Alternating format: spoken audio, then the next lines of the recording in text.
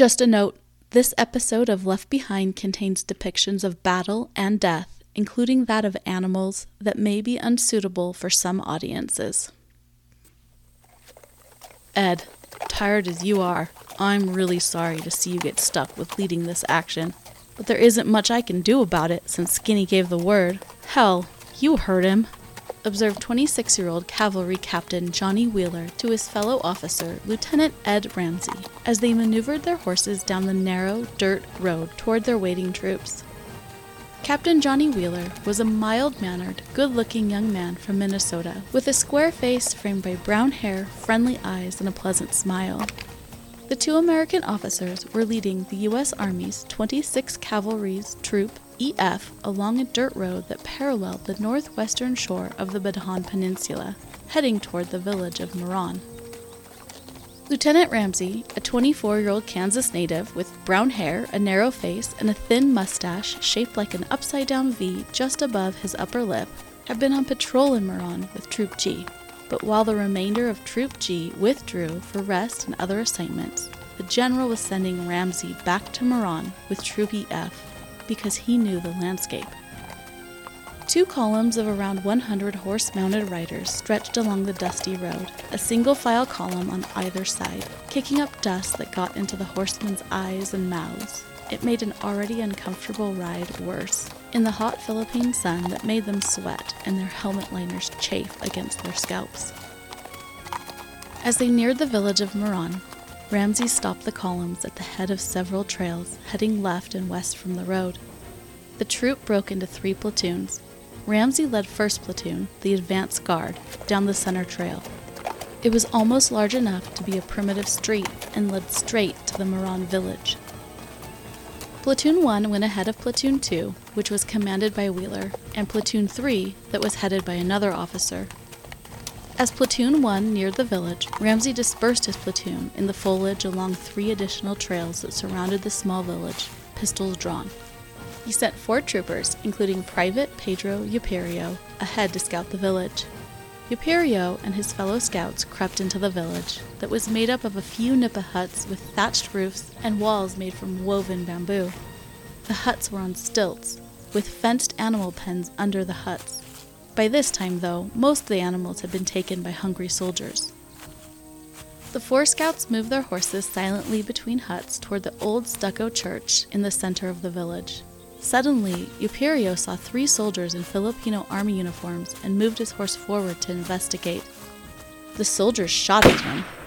He realized that the soldiers were not Filipino, but Japanese. He and his fellows fired back. Yuperio was shot 3 times, once in the front left shoulder, and then 2 more wounds extending down his chest. There was a 4th bullet in his right arm. Turning quickly, Yuperio and the 3 other scouts galloped back to Ramsey and the rest of Platoon 1, Japanese bullets chasing after them. Ramsey looked at the bloodied young Private Yuperio, whose reins draped across his almost useless left hand and a gun in his right. The boy's a goner, Ramsey privately thought, then issued his orders out loud. Yuperio, Gonzalez, ride back to Wheeler with an update. Get him here ASAP. We'll hold the Japanese. Then you take cover, at the back, until medics come to get you. Ramsey quickly surveyed the village and surrounding area and realized the Japanese forces in Moran were an advance guard of a larger invasion unit. His platoon was outnumbered, but if there was any chance of holding back the large force and keeping the town, he needed to take action now. Raising his right arm high, he signaled his men into a line of forages.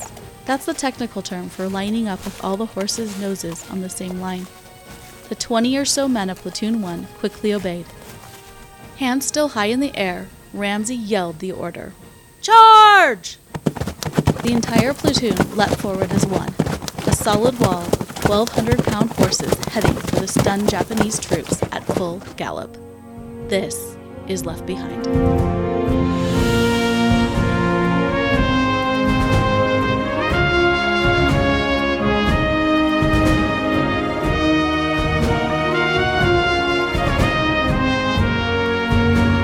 Welcome to Left Behind, a podcast about the people left behind when the U.S. surrendered the Philippines in the early days of World War II. I'm Anastasia Harmon, and I tell you the stories of World War II servicemen and women, civilians, guerrillas, and others captured by Japanese forces in the Philippines. My great-grandfather, Al Masam, was one of those POWs, and his memoir inspired me to tell these stories. This week's story is about the last horse-mounted cavalry charge in U.S. Army history, that of the 26th Cavalry Regiment in the village of Moran, today known as Morong. We're going to focus mainly on Captain Johnny Wheeler of the 26th Cavalry Regiment, but you'll also hear about two others, Lieutenant Edwin Ramsey, who actually led the charge, and Private Pedro Yupirio, a young Filipino cavalryman who was a hero in his own right. You'll hear Ed Ramsey's name quite a bit during the charge and ensuing battle, but I'm not going to go into his life very much, because there's so much information about him all over the internet. Just type in Edwin Ramsey and you'll have more information than you know what to do with. He published a memoir called Lieutenant Ramsey's War in 1990, which describes his role in the charge, as well as escaping from the Bataan Death March and joining the guerrilla organizations for the rest of the war. I'll eventually get into guerrilla and other underground activities in the Philippines, and they're pretty darn cool. But I'm not going to go into them in this episode with Lieutenant Ramsey. I have some great details about Private Pedro Yupirio's action during the battle, but only a few details about his life. I'll add them in when and where they fit best. Now, you may recall the 26th Cavalry Regiment from Episode 6, which focused on Private Dominador Figuracion and the first Japanese ground landings on Luzon, which is the Philippines' largest island. Private Figuracion participated in this last cavalry charge, although for simplicity's sake today, I'm going to focus on the actions of Wheeler, Ramsey, and Imperio. Otherwise, things get really confusing. So let's jump in with the life of Captain Johnny Wheeler.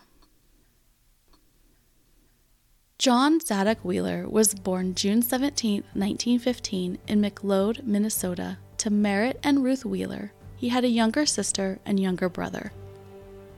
Johnny's father, Merritt, was a World War I veteran and worked as a medical doctor, specializing in ear, nose, and eye needs. Johnny grew up in St. Paul, Minnesota, where he attended Central High School in the early 1930s. He played trombone in the school's band and was a member of the Literary Club and the Rifle Club. There's a picture of the Rifle Club in the school's yearbook, with several of the members holding rifles as they pose, and some aiming their rifles at a target off camera. It's something I doubt we'd see in a yearbook today, and you can find those pictures on my website. The link is in the show description. Johnny is often described as mild-mannered, gentle, and gentlemanly. He had a passion for the outdoors. By April 1940, he had graduated from college and was living at home with his parents and siblings. I'm not sure when he joined the U.S. Army, but by summer 1941, the 26-year-old was a captain assigned to Troop E in the 26th Cavalry Regiment in the Philippines. The 26th Cavalry was a Philippine scout regiment.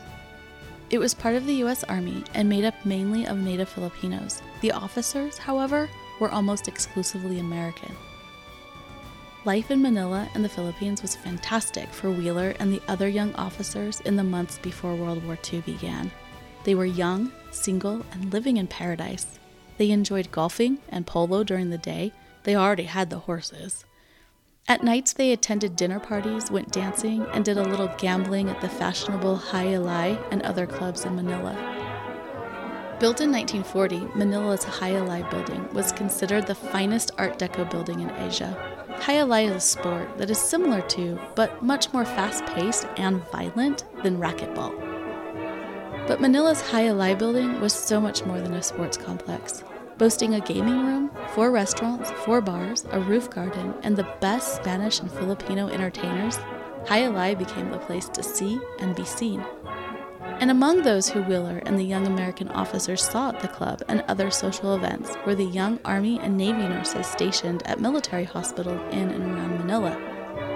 The dashing young Captain Johnny Wheeler was interested in Lieutenant Juanita Redmond, a pretty Army nurse with red-brown hair from South Carolina. He had a lot of competition for the charmer with a southern accent, who one source called, quote, beautiful enough to be a movie star, close quote. However, Juanita did seem to return Johnny's notice. But, as we know, the fun and dancing didn't last past December 8, 1941, when the Japanese first attacked the Philippines. Wheeler and the rest of the 26th said goodbye to the pretty nurses and mounted their horses for a grueling ride north, where they would be among the first line of defense against the landing Japanese ground troops on December 22, 1941. I'm not going to go into details of the initial landings in this episode. You can hear those in episode 6 of this podcast. But there is an interesting story told about Captain Wheeler on that invasion day. Wheeler was in command of the 26th Cavalry's Troop E, which was ordered to help hold a road so that the Japanese infantry and tanks couldn't advance. With the 26th were light tanks of the 192nd Tank Battalion, but the defense did not go well, and the entire 26th Cavalry and Tank Battalion were retreating. Wheeler and Troop E were closest to the Japanese advance as the American tanks pulled out. Troop E stayed behind the retreating tanks to cover the rear. Wheeler thought that all the tanks had cleared, but then he noticed 2 tanks coming down the road. They stopped just short of Wheeler's position. Wheeler was frustrated. How many tanks are coming? He wondered. He and his men needed to get to safety, but had to stay and help cover the retreating tanks, and time was running out. The frustrated young captain rode up to the first tank. "What the hell's the idea?" he demanded. After a moment, someone inside the tank opened the hatch, and Wheeler shouted again, "What the hell's the idea?" Then the crew member's head appeared out of the hatch, and he was Japanese. Dumbfounded, Wheeler realized the tank was not American, but the enemy's. He drew his gun and fired at the tank. The tanks in Troop E opened fire on each other. Tank cannons versus men with rifles on horses just seemed slightly unmatched, but somehow Wheeler and his troops were able to escape. Within days, General Douglas MacArthur ordered all U.S. forces on Luzon to withdraw to the Bataan Peninsula. Wheeler and the 26th Cavalry was part of the defense unit assigned to protect roads into Bataan so all U.S. forces could get to Bataan. The 26th Cavalry suffered heavy casualties. Troop E and Troop F suffered so many losses that the 2 troops were combined into one Troop EF, with Captain Wheeler in command. Once on Bataan, the U.S. and Filipino forces sought to hold the Japanese back at the most northern part of the peninsula. And in mid-January 1942, that meant keeping control of the coastal village of Moran to prevent Japanese landings and further ground invasions there. Moran sits on the western coast of the northern Bataan Peninsula, right next to the South China Sea. The town is practically on the beach, it's that close. Let's imagine the town as a square sitting on one of its points. To the town's northwest, so the top left slant of our square on its point, is the mouth of the Batalan River. The town's southwest border, that bottom left slant of our square, is a coastal creek/swampy area that separates the village from the beach. The eastern side of the village, so the 2 slants on the right side of our square, were jungle, foliage, and the trail-like streets leading from the village eastward toward the main Bataan coastal road, as best I can piece together. There's a map of the town on my website to help make things clearer. Lieutenant Ed Ramsey was a member of Troop G, which had been patrolling the area around the town.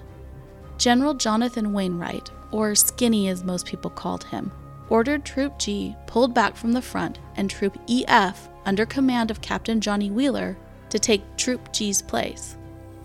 On the morning of January 16, 1942, as the troops were exchanging places, General Wainwright caught sight of Ramsey. Ramsey would later recall that only way he would recognize a young first lieutenant was because he saw me at the polo game we'd played the day before.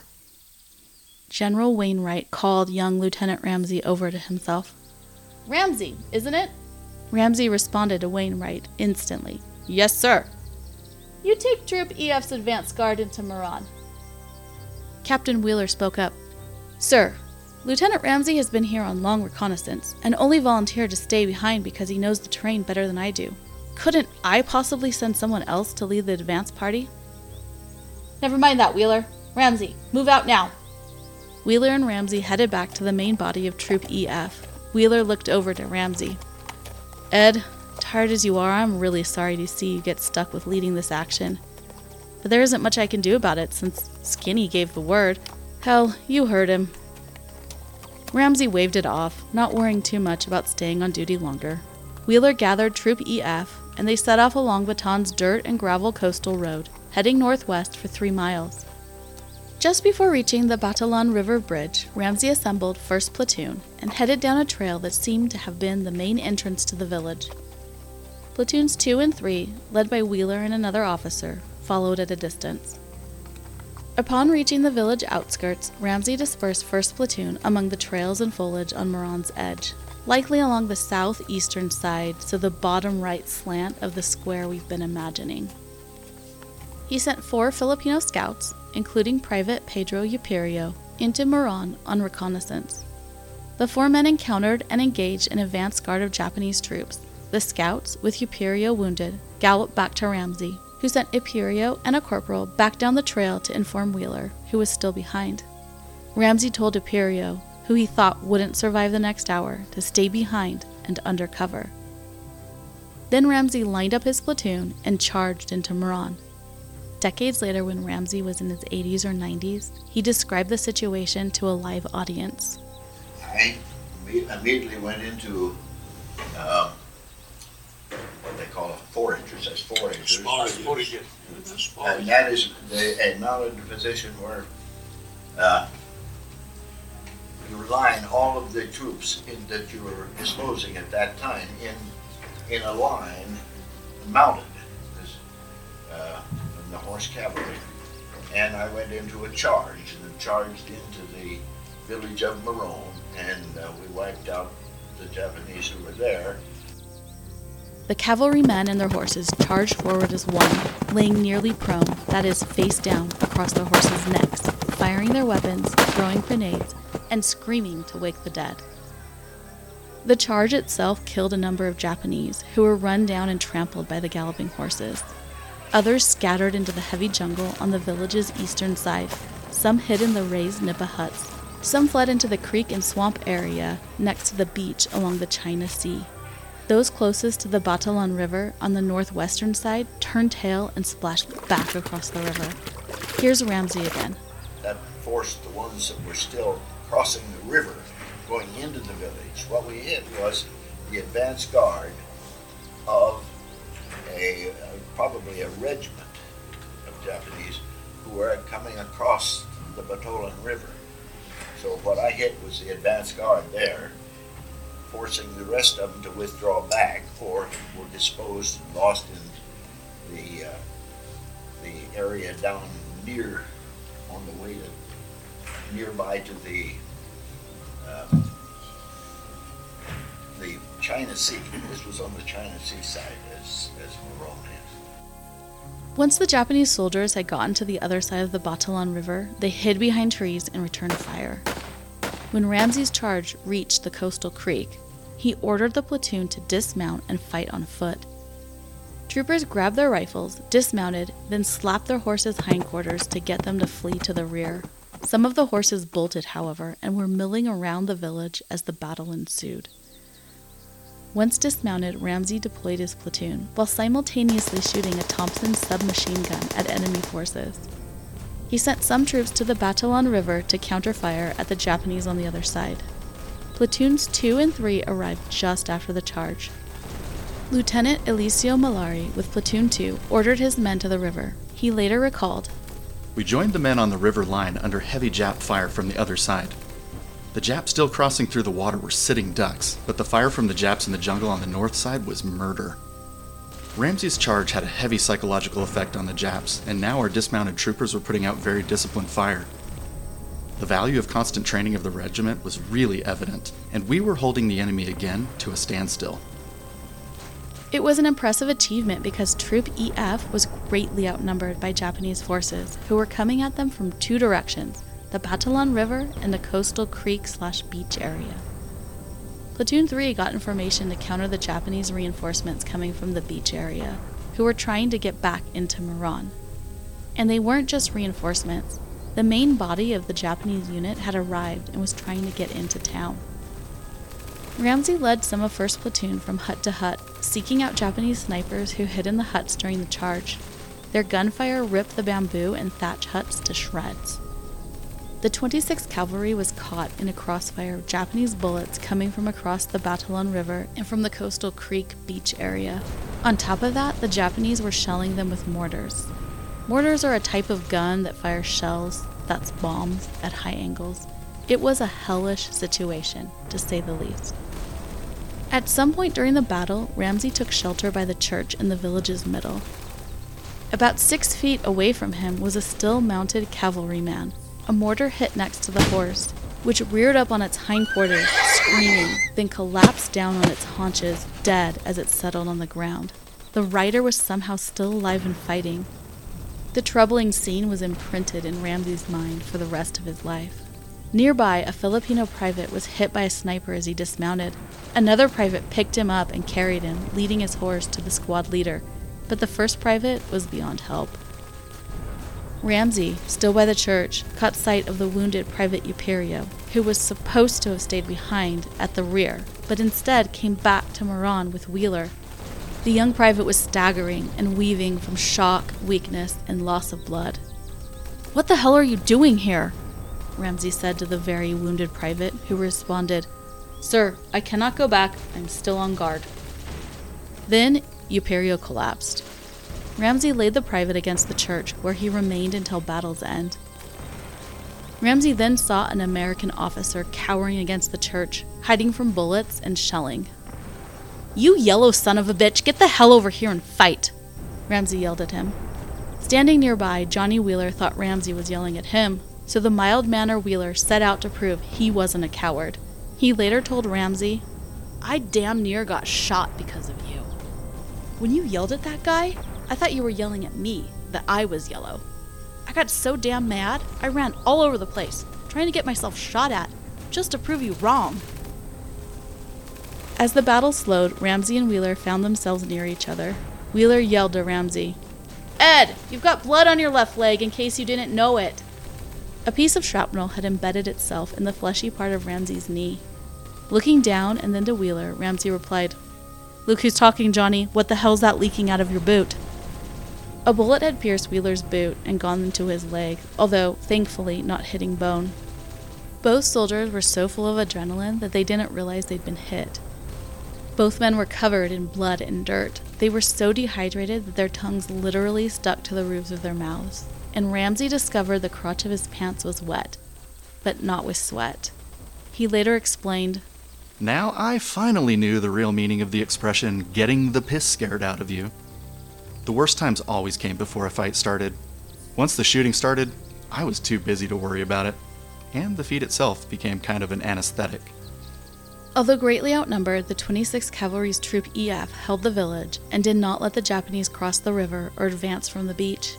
They finally cleared the village of Japanese forces by the afternoon and were eventually relieved by the Philippine Army 1st Infantry and ordered to withdraw. Someone, likely medics with stretchers, carried the wounded, but still alive, Private Pedro Euperio to the rear.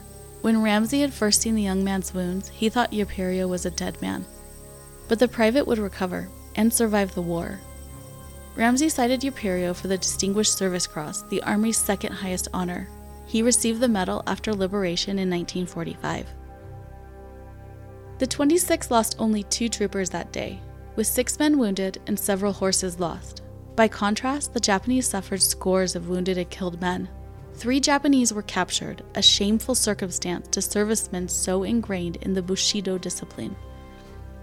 Bushido, or Way of the Warrior, was the samurai code of conduct in pre-modern Japan. It became a basis for countrywide ethical training in the mid-1800s. By World War II, the tenets of this philosophy included loyalty, self-sacrifice, and absolute subservience to the emperor. It touted several virtues, including honesty and honor.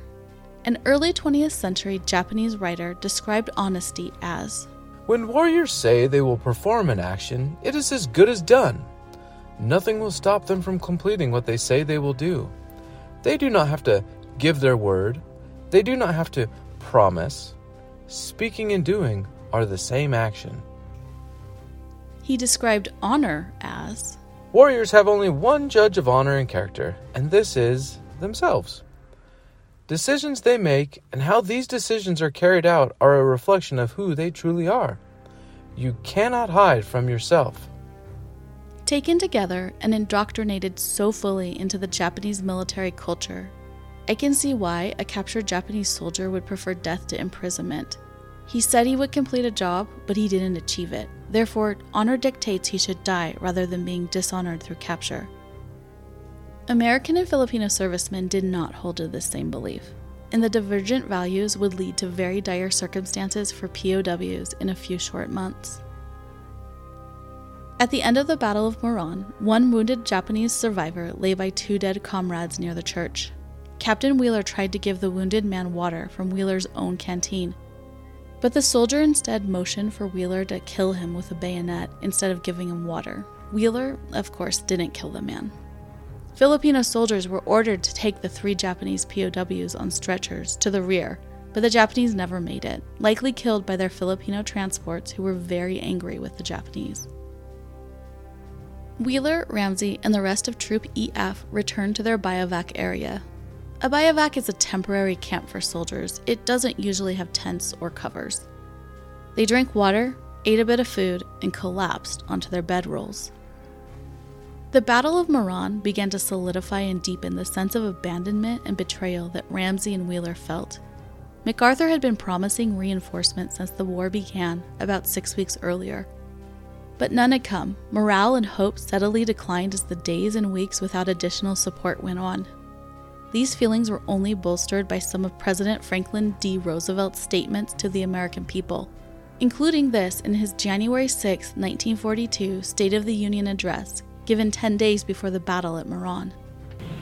In fulfilling my duty to report upon the State of the Union, I am proud to say to you that the spirit of the American people was never higher than it is today.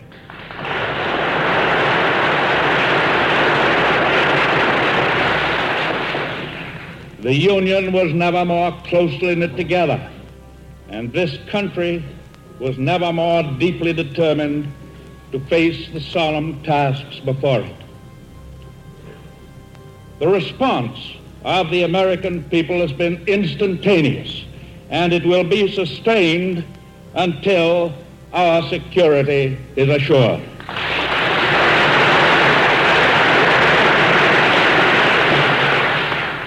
Admittedly, we have been faced with hard choices. It was bitter, for example, not to be able to relieve the heroic and historic defenders of Wake Island. It was bitter for us not to be able to land 1 million men in 1,000 ships in the Philippine Islands. But this adds only to our determination to see to it that the stars and stripes will fly again over Wake and Guam.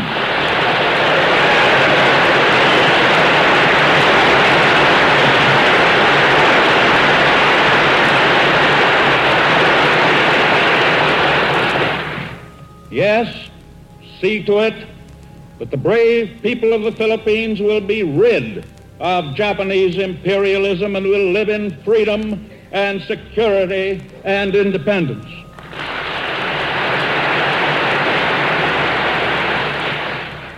Powerful and offensive actions must and will be taken in proper time.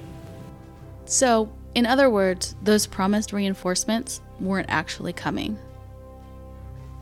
Despite Troop EF's success at Moran, it became apparent that a horse-mounted cavalry wasn't practical for the hilly jungle terrain of Bataan. Plus, food was running low, very low, for both servicemen and horses. So just a few days after Moran, General Wainwright ordered all of the 26th Cavalry's horses and mules to be sent to the military base at Mariveles on the southern tip of Bataan to be slaughtered and used for meat for the soldiers all over Bataan. It was an awful order, one that makes me cringe in disgust and sadness. But perhaps it was also compassionate because the lack of foraging food available for the horses meant it was highly likely they would soon die of starvation. The 26th Cavalry's battle-hardened troopers cried as they hugged their mounts' necks and said goodbye to the horses that they had bonded with long before the bloody, hard weeks of war. A dozen cavalry men led the 251 horses and 48 pack mules south to Mariveles. When time came for the actual slaughtering, General Wainwright, a former cavalryman himself, ordered that his personal beloved horse, Joseph Conrad, be the first horse killed. But, out of loyalty and respect to their horses, none of the 26 cavalrymen ever ate any of the horse meat. Instead, they foraged to get whatever meat, be it caraboa, monkey, fowl, snake, or rodent, that they could find. This final dismounting was not only an end of the 26th Cavalry, it was the end of the last combat operational horse-mounted regiment. In short, it ended America's horse cavalry as a fighting force. In the days right after the Meron battle, Ed Ramsey was sent to Field Hospital No. 2 for jaundice. As I've researched jaundice in adults, it could be a sign of severe dehydration, hepatitis, or even yellow fever. I don't, however, have details about his specific condition beyond jaundice. Johnny Wheeler's leg wound became worse, and he was sent to Hospital 2 as well, where he told Ramsey about the horses being slaughtered. After a moment of sadness, Ramsey said, "Well, I guess it was inevitable. The poor devils were nothing but skin and bone." Wheeler then continued, "I thought you should know that they put you in for the Silver Star." "Who?" "You remember that officer you called a yellow son of a bitch in front of the church at Meron? Well, that just happened to be Wainwright's chief of staff. He wasn't shirking. He'd just come up to report on the action. Well, he's the one who recommended you." A little surprised, Ramsey thought for a moment, then responded, "Well, I guess that makes me the first soldier who ever got a medal for cussing out a staff officer." "And now look who's yellow," Wheeler joked, referring to Ed's jaundice. The doctors at Hospital 2 determined that Wheeler's wound was bad enough that he needed to be sent to Hospital No. 1 near Mariveles. I use the word hospital here very loosely. They were field hospitals, with some areas not even having roofs. I'm going to go into details of these Bataan hospitals in a future episode. Stationed at Hospital No. 1 when Wheeler arrived was the pretty red-haired nurse Juanita Redmond, who he'd been interested in before the war. Although the handsome young captain was assigned to another nurse's care, Nurse Redmond found her way to Johnny's hospital bed whenever offered the chance, so in between air raids, bombings, and attending to other wounded and sick men. When Johnny was finally able to walk, he and Juanita stole some private moments together in the forest around the hospital, at the base of Mount Bataan. Now, I'm a romantic. I love me a good romance. So here is where I want to put a golden glow on this image of an army nurse in a pristine white uniform and a wounded but brave captain walking arm in arm through the tropical jungle against the backdrop of a far-off war. But I can't. As much as I want to, I just can't. Because even though the hospital was as far away from the Bataan front as it could be, the hospital was in an awful, active war zone. Nurse Redmond had given up her white uniform for baggy beige mechanic's overalls, so she would be camouflaged in the forest surrounding the hospital. All too soon, Johnny Wheeler was deemed fit for duty and ordered back to the Bataan front. Juanita Redmond watched him climb into a jeep and drive off, returning to the hell that was Bataan's front lines. It was probably the last time she ever saw him. Nurse Redmond was lucky enough to escape to Australia before the Philippines fell to Japanese forces.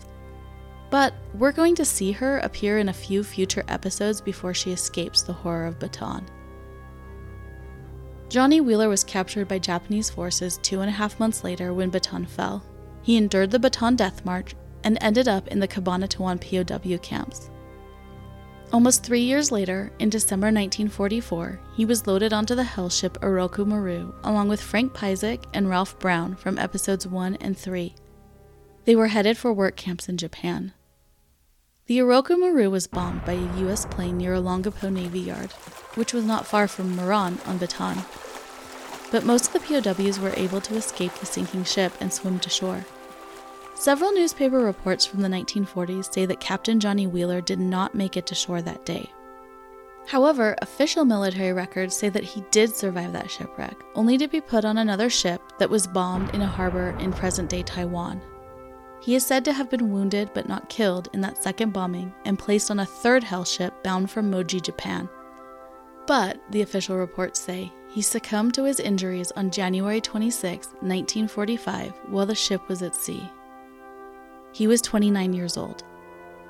The Oroku Maru disaster is one of the major war crimes of World War II, and I will detail this in a future episode.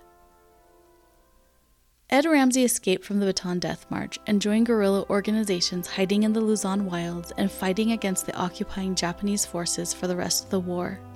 At one point, the young officer had 40,000 men under his command. You can learn more about Ed Ramsey's specific experiences in his autobiography, Lieutenant Ramsey's War, published in 1990. Ramsey left the U.S. Army in 1946 at rank of lieutenant colonel and went to law school at the University of Oklahoma. He went to work at companies in Japan, Taiwan, and the Philippines. Edwin Ramsey passed away March 7, 2013, age 95. Filipino private Pedro Yupirio recovered from his wounds and survived the Bataan Death March. After the war, he remained in the U.S. Army for several years. He had been promoted to the rank of sergeant when he visited the United States for the first time in October 1949 for training at Fort Benning in Georgia. En route, he and 7 other Filipino U.S. Army servicemen told a reporter their impressions of the States. Sergeant Yupirio stated, "Manila is a country town compared with American cities."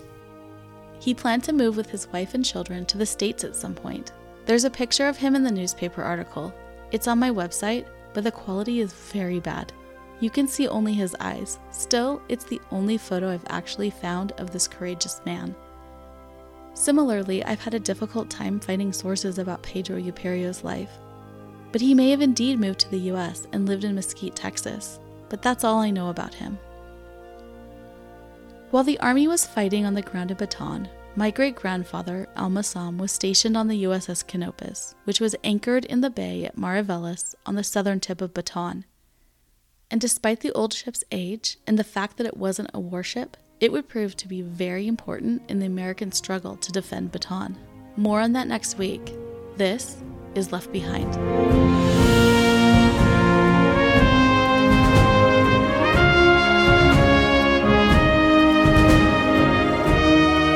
Thanks for listening. You can find pictures, maps, and sources about Johnny Wheeler, Ed Ramsey, and Pedro Yupirio on my website. The link is in the show description.